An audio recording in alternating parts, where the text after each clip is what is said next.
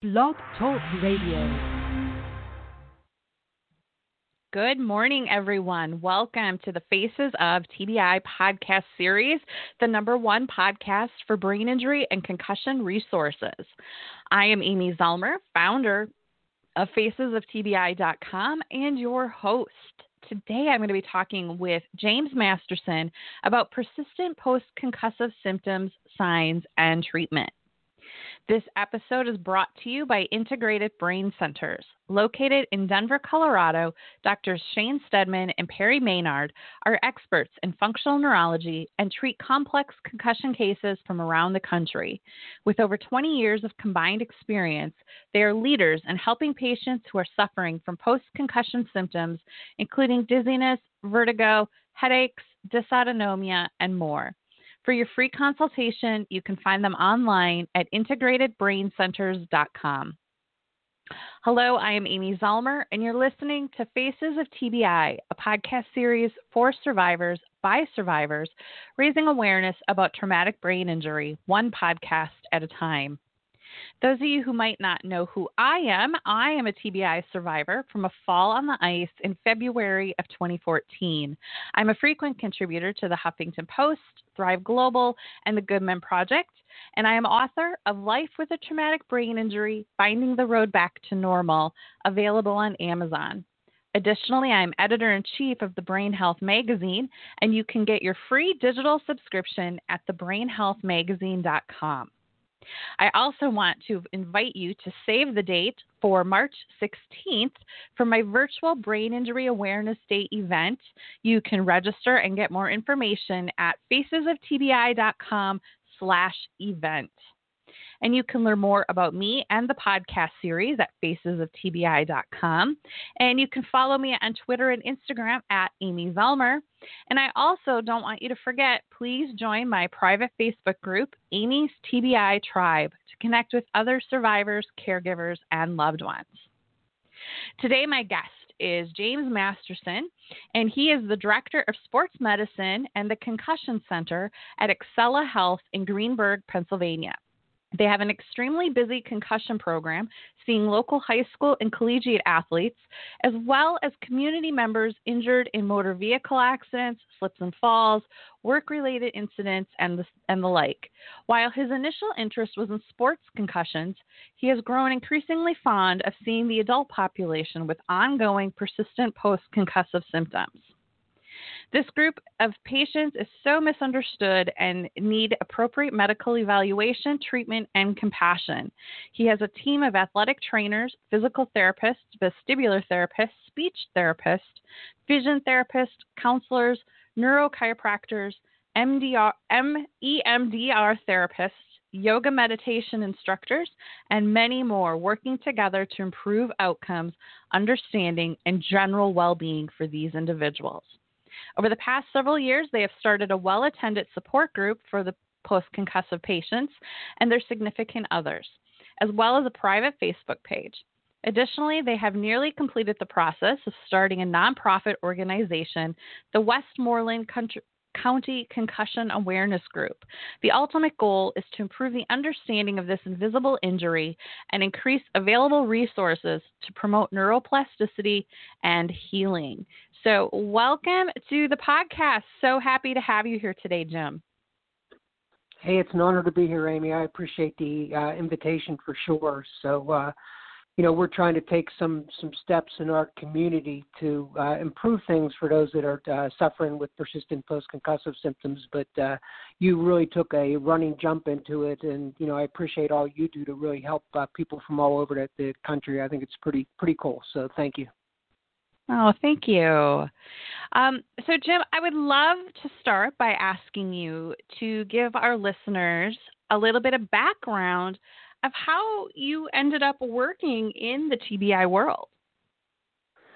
Yeah, so I'm board certified in family practice, and I did that for several years, but my interest has always been in sports medicine. So over the past 20-some years, the emphasis has really been on sports medicine, and I've been treating concussion for about 20 years now. And initially, my interest was, primarily in sports-related concussion. And it's kind of a different approach than it is to some of the other, concussive injuries and the longer lasting things and the persistent post-concussive symptoms.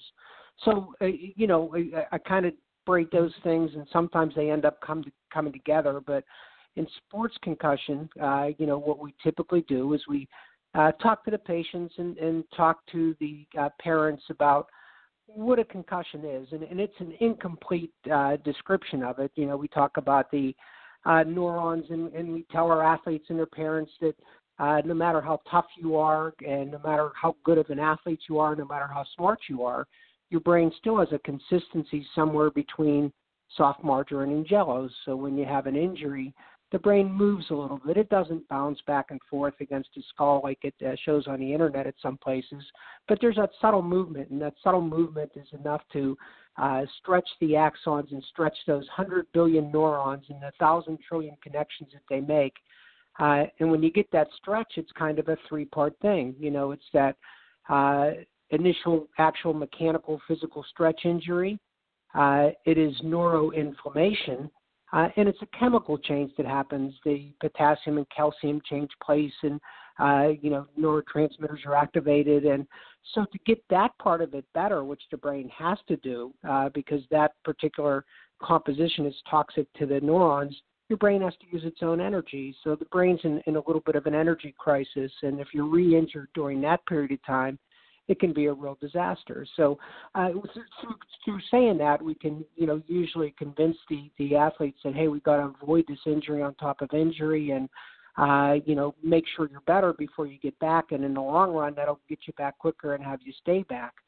But, that whole chemical thing gets better relatively quickly. And yet we see people that are, several months out, a year out, several years out, who are still working on the recovery. And so that kind of piqued my interest a bit. And, why is that happening? And I think there's a whole lot of reasons for that. There's a true, physiologic reason where we know that neuroinflammation can persist for years after an injury. And we know that microglial. So I said that there's 100 billion neurons. Well, there's about 10 times as many cells that support those 100 billion neurons, and those are your glial cells, and there's different types of glial cells, but those cells are hyperactivated for years as well. So there is a physical reason for it. And then beyond that, there's, the visual system can be involved, the vestibular system, the autonomic nervous system is affected. So I started seeing patients for other reasons, patients who had motor vehicle accidents and slip and fall injuries and work-related injuries.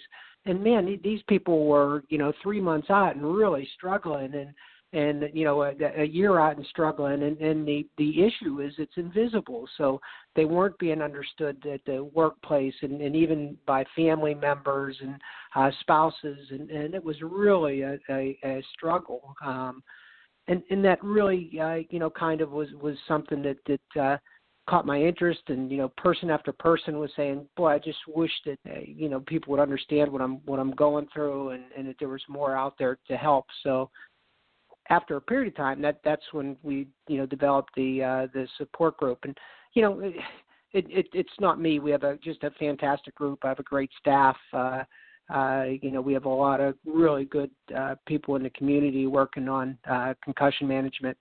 But, we started a support group. I went to the first meeting, and they were all people that I knew. And, we sat around a table, and I think there was between 15 and 20 people there.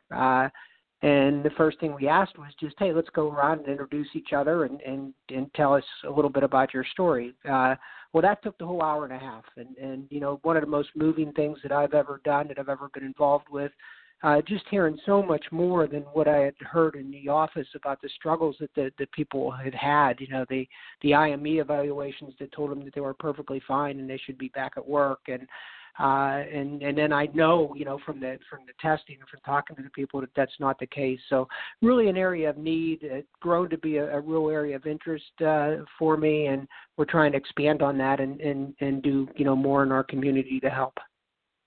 Yeah, and you just touched on something about how as a doctor in your office, you're only getting maybe a half hour with a patient tops, and you can only scratch the surface. And I think that's one of the biggest problems in the concussion world is, doctors are quick to dismiss, first of all. This can't possibly still be from your concussion. That was 6 months ago. Well, that's actually the definition of post-concussive syndrome, right? That symptoms are lingering longer than a few weeks or months. But then, that whole, you can't make any breakthroughs in a 20-minute office visit. And unfortunately, I think that's where people are really just slipping through the cracks. And, how do we combat that? Yeah, I totally agree with you. There's no question there's people, slipping through the cracks. And so, how do you combat it? I think with the things that you're doing, the awareness things that you're doing, one of the things that we've done, there's no real formal, training and concussion that you do this and you're a certified concussion manager, and that doesn't exist. So what you really have to do is, if you want to be good at what you do, is you have to go out and get as much information as you can. Part of that is going to the conferences. I've been fortunate enough to be at every one of the American Academy of Neurology concussion conferences since its inception, and have read, every book I can get my hand on concussion. But more importantly, it is going to people in the community. So it's not like a competition. It should be everybody who does this working together. We have a couple of neurologists who are awesome. We have just some tremendous vestibular therapists, speech therapists. Our athletic trainers are all trained in concussion. Yoga meditation people. There's a gentleman who does cranial movement therapy. It used to be, if we were done with vestibular therapy, we really didn't know what to do if somebody wasn't that. Yeah. And then who knew it? But right in our town, we have, I think one of the best vision therapists in the country. And I go to the national conferences and we talk about the results we get. People are amazed. So we have a couple of attorneys who really understand it, who have been helpful for so many of our patients. So it's kind of getting the community involved. I've had a couple of, I would say former patients, but not formal patients, and there's that misconception again, because the people that are working on getting a nonprofit started, and the one in particular has put so much work into it, it's unbelievable. And when you read the documents, it looks like they were done, by an attorney, and yet it was all done by somebody who, like yourself, has the motivation to help other people that are going through it. And I'm thinking how much time it would take to do this, and it's probably taken twice as much time as I think, because even though you don't see it, that they're also struggling trying to recover from the injury on their own. So it's a big issue, but I definitely think there's help out there. I undoubtedly believe in neuroplasticity, so I think it's continuing to do the right things to promote brain recovery in the right way, and I know there's help. Mm-hmm. Excuse me. And I want to go back earlier in your introduction. You talked about, you've been in the concussion world for 20 years. What are some of the biggest changes you've seen over the 20 years? I mean, I know just in the 6 years I've been in this world, you know, I feel like awareness is definitely growing. But I'm just curious, from a provider who's been doing this for 20 years, what are some of the biggest changes you've seen? So no question, awareness has grown. We've got a much bigger network in the community of people that are, dedicated to helping these patients, including our vestibular therapists have come a long ways. We now have a group of neurologists who are really interested in following along with us, some of the persistent post-concussive patients who need that assistance, people with chronic, headaches and such. Yoga, meditation is one of the few things that universally is shown to help persistent post-concussive symptoms. Probably the biggest change overall has been activation. I was never a fan of cocoon therapy, where you, kind of go sit in a dark room. And so we never really did that.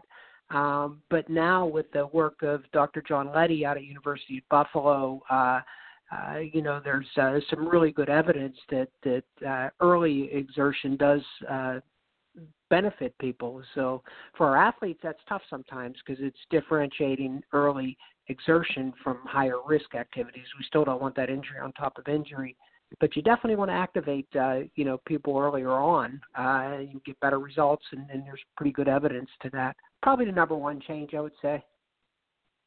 Yeah. Yeah, and I think too we're getting a better understanding of how to treat it. Like you said, we don't cocoon anymore. And even for me, 6 years ago, I was told no activity for at least 2 weeks. Sit in a dark room, no TV, Right. no books, no music, nothing.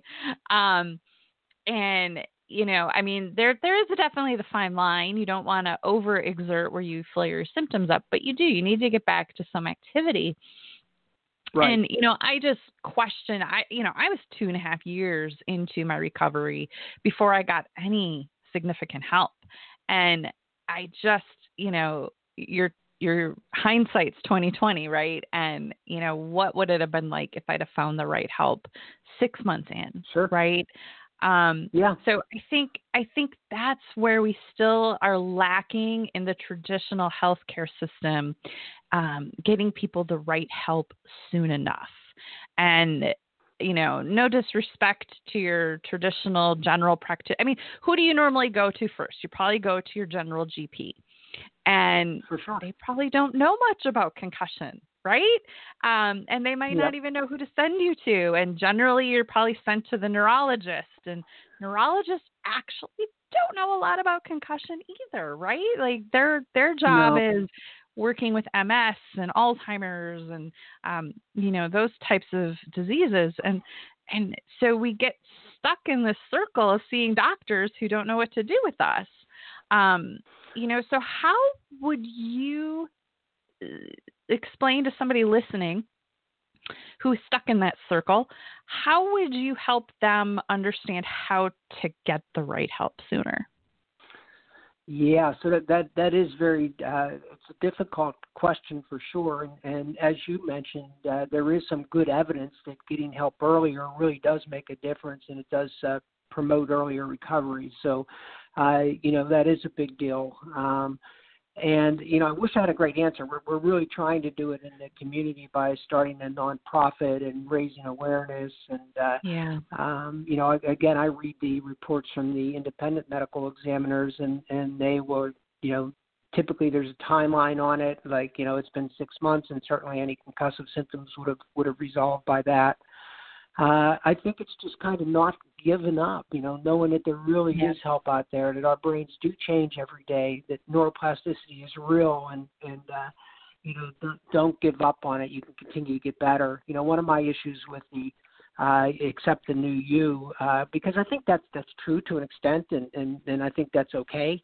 But I think you should accept the new you, but never be totally satisfied with the new you. There's always that ability still to improve and to make gains, and that goes forever. And really, I guess that goes whether you're suffering with persistent post-concussive symptoms or not. But we always encourage people not to give up on that neuroplasticity, to really continue to live the lifestyle that promotes brain recovery. And I think there are some good treatments out there that really persist.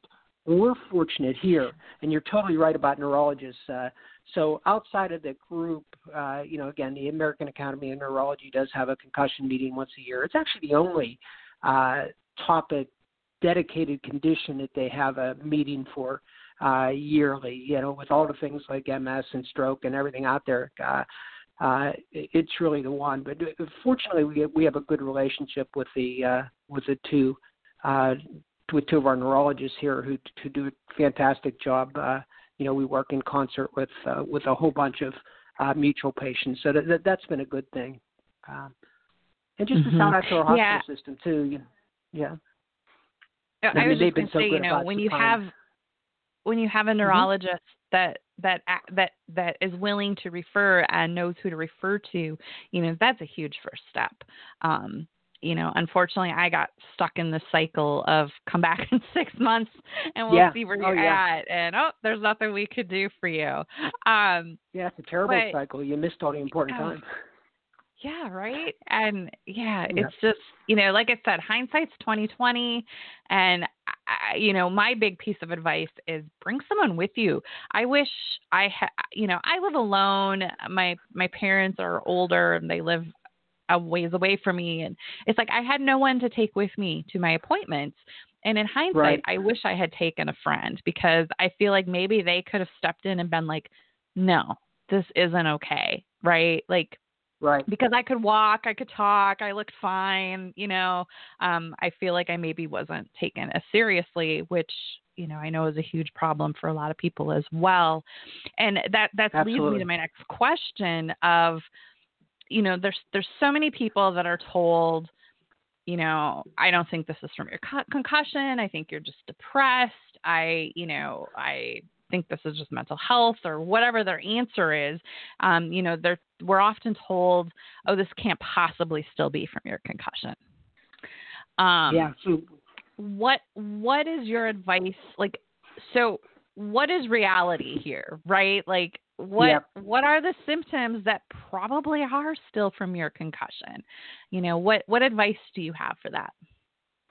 Yeah, so, again, one of the ongoing issues, we know that 10 to 15% of people will have ongoing symptoms, headaches being number one, but the emotional component of it is so big. The visual and vestibular components, the dysautonomia, the autonomic nervous system, as I know you know it well. I read your dysautonomia Brain Health magazine issue, so you have a whole thing dedicated to it. But that's a big issue. The lightheadedness, the dizziness.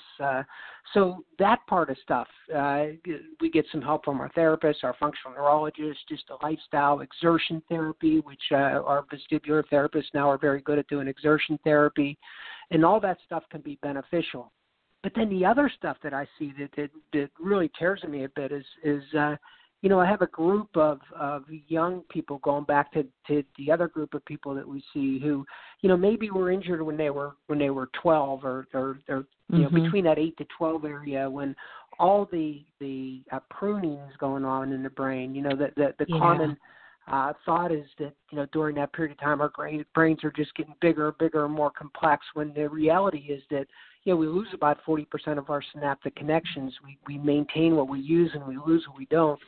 And that pruning and strengthening happens in the temporal lobes and in the limbic system, in the area that says, hey, this would be fun to do, before it happens in the prefrontal cortex, which kind of puts a check on that and says, hey, there's consequences that come with that. So I do think that some of our, quote, bad kids are kids that were just injured at an unfortunate time. And, you can't prove that, but you have somebody who has such a good track record, and all of a sudden they're getting trouble in school and their grades have dropped. And so I think that's part of it. And I think part of it is, one of the things that we see when we get the full neuropsych testing done is I have no doubt that there is such a thing as an acquired attention deficit, where, we do see a lot of people who need treated on that front too, So it's gotten a lot better. We have a lot more tools than we did, 5 years ago, 10 years ago. But there's a long ways to go yet. And particularly it is in that awareness and getting the word out and working together, and having the community kind of work to get together to help the people that are going through this. So. And you hit on something I think is really important too, about these kids who have had concussions and may or may not know it. And they start falling behind in school, their mood changes, their grades slip, and, they get written off as having a learning disability or ADD. And the reality is that they've had a brain injury and no one's caught it. So I think that's a huge piece of the puzzle. If we can catch, if we can train teachers and school counselors and whomever, how to dig down, like, hey, did you fall off your bike this summer? Were you in a car accident? Ask those questions to try and get down to it. Because if you ask a kid, did you hit your head? They're like, oh, I mean, every kid hits their head. So yeah, I think that that's a huge key in treating, like these kids if they're 12 and they don't find out they had a brain injury till they're 30, right? Like, just think of the different life they could have had. So different. We had a kid who was, it sticks with me. He was 11 years old who played football for his first year. And again, I do sports medicine. I think sports are so beneficial for our kids. But this particular kid, great parents, had a headache after every game, and they kind of thought it was, wearing his helmet. Very bright kid who, I didn't see him until the end of the season because no longer was he wearing the helmet, but he continued to have headaches. And, his kid's actually never been back to mainstream school. It's just he went from a very bright kid to a kid who has chronic ongoing issues. Wow. So there's some tough kids. And so what's the answer to that?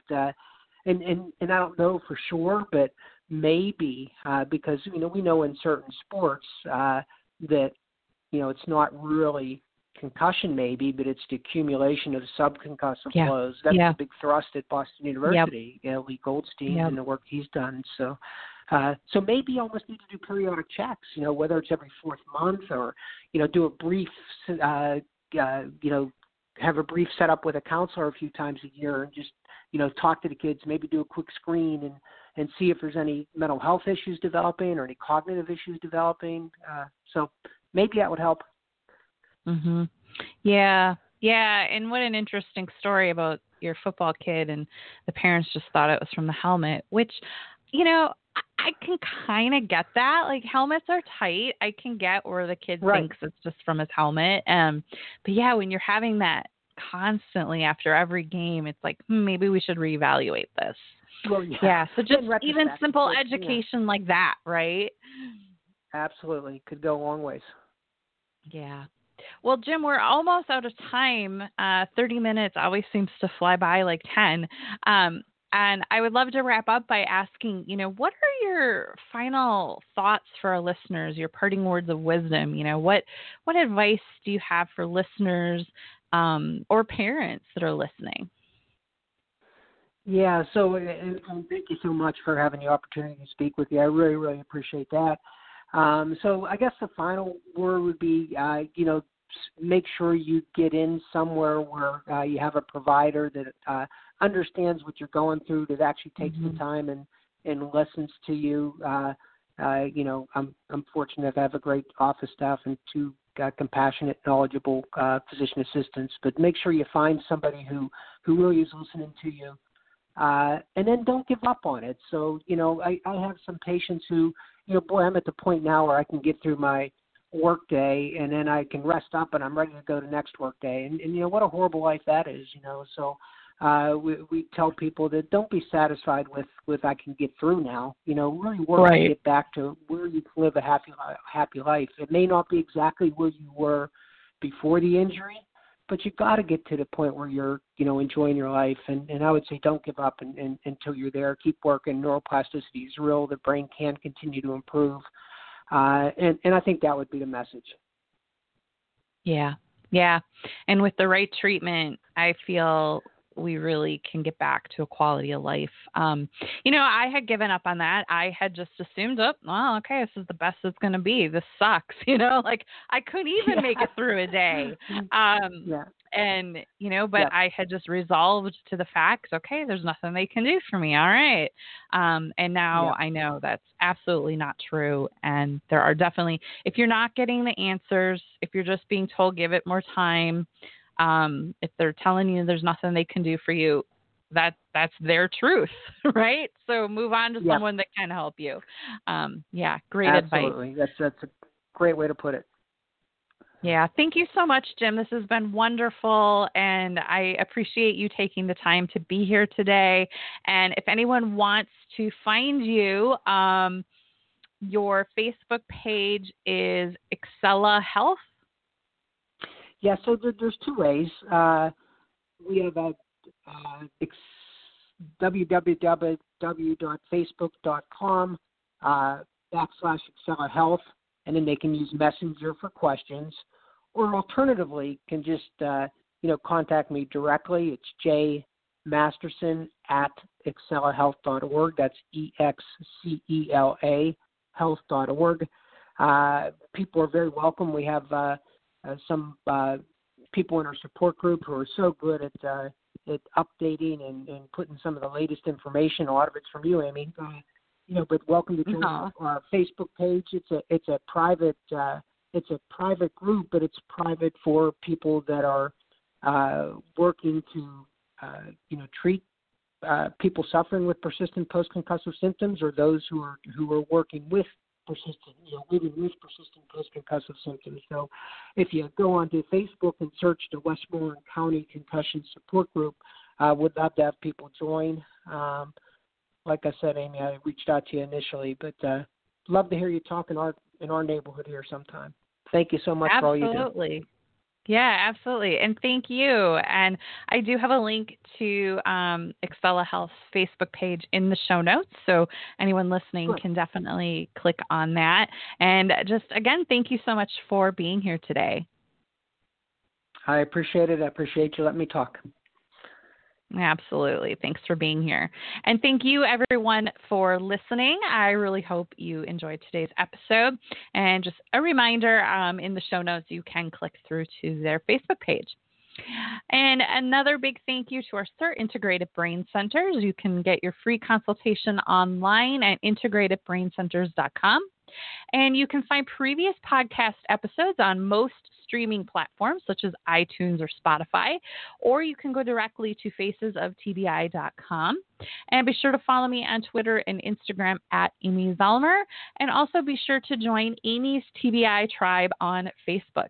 Thank you so much for listening, and thank you for being a part of my journey. I will see you in the next episode. Have a great day, everyone.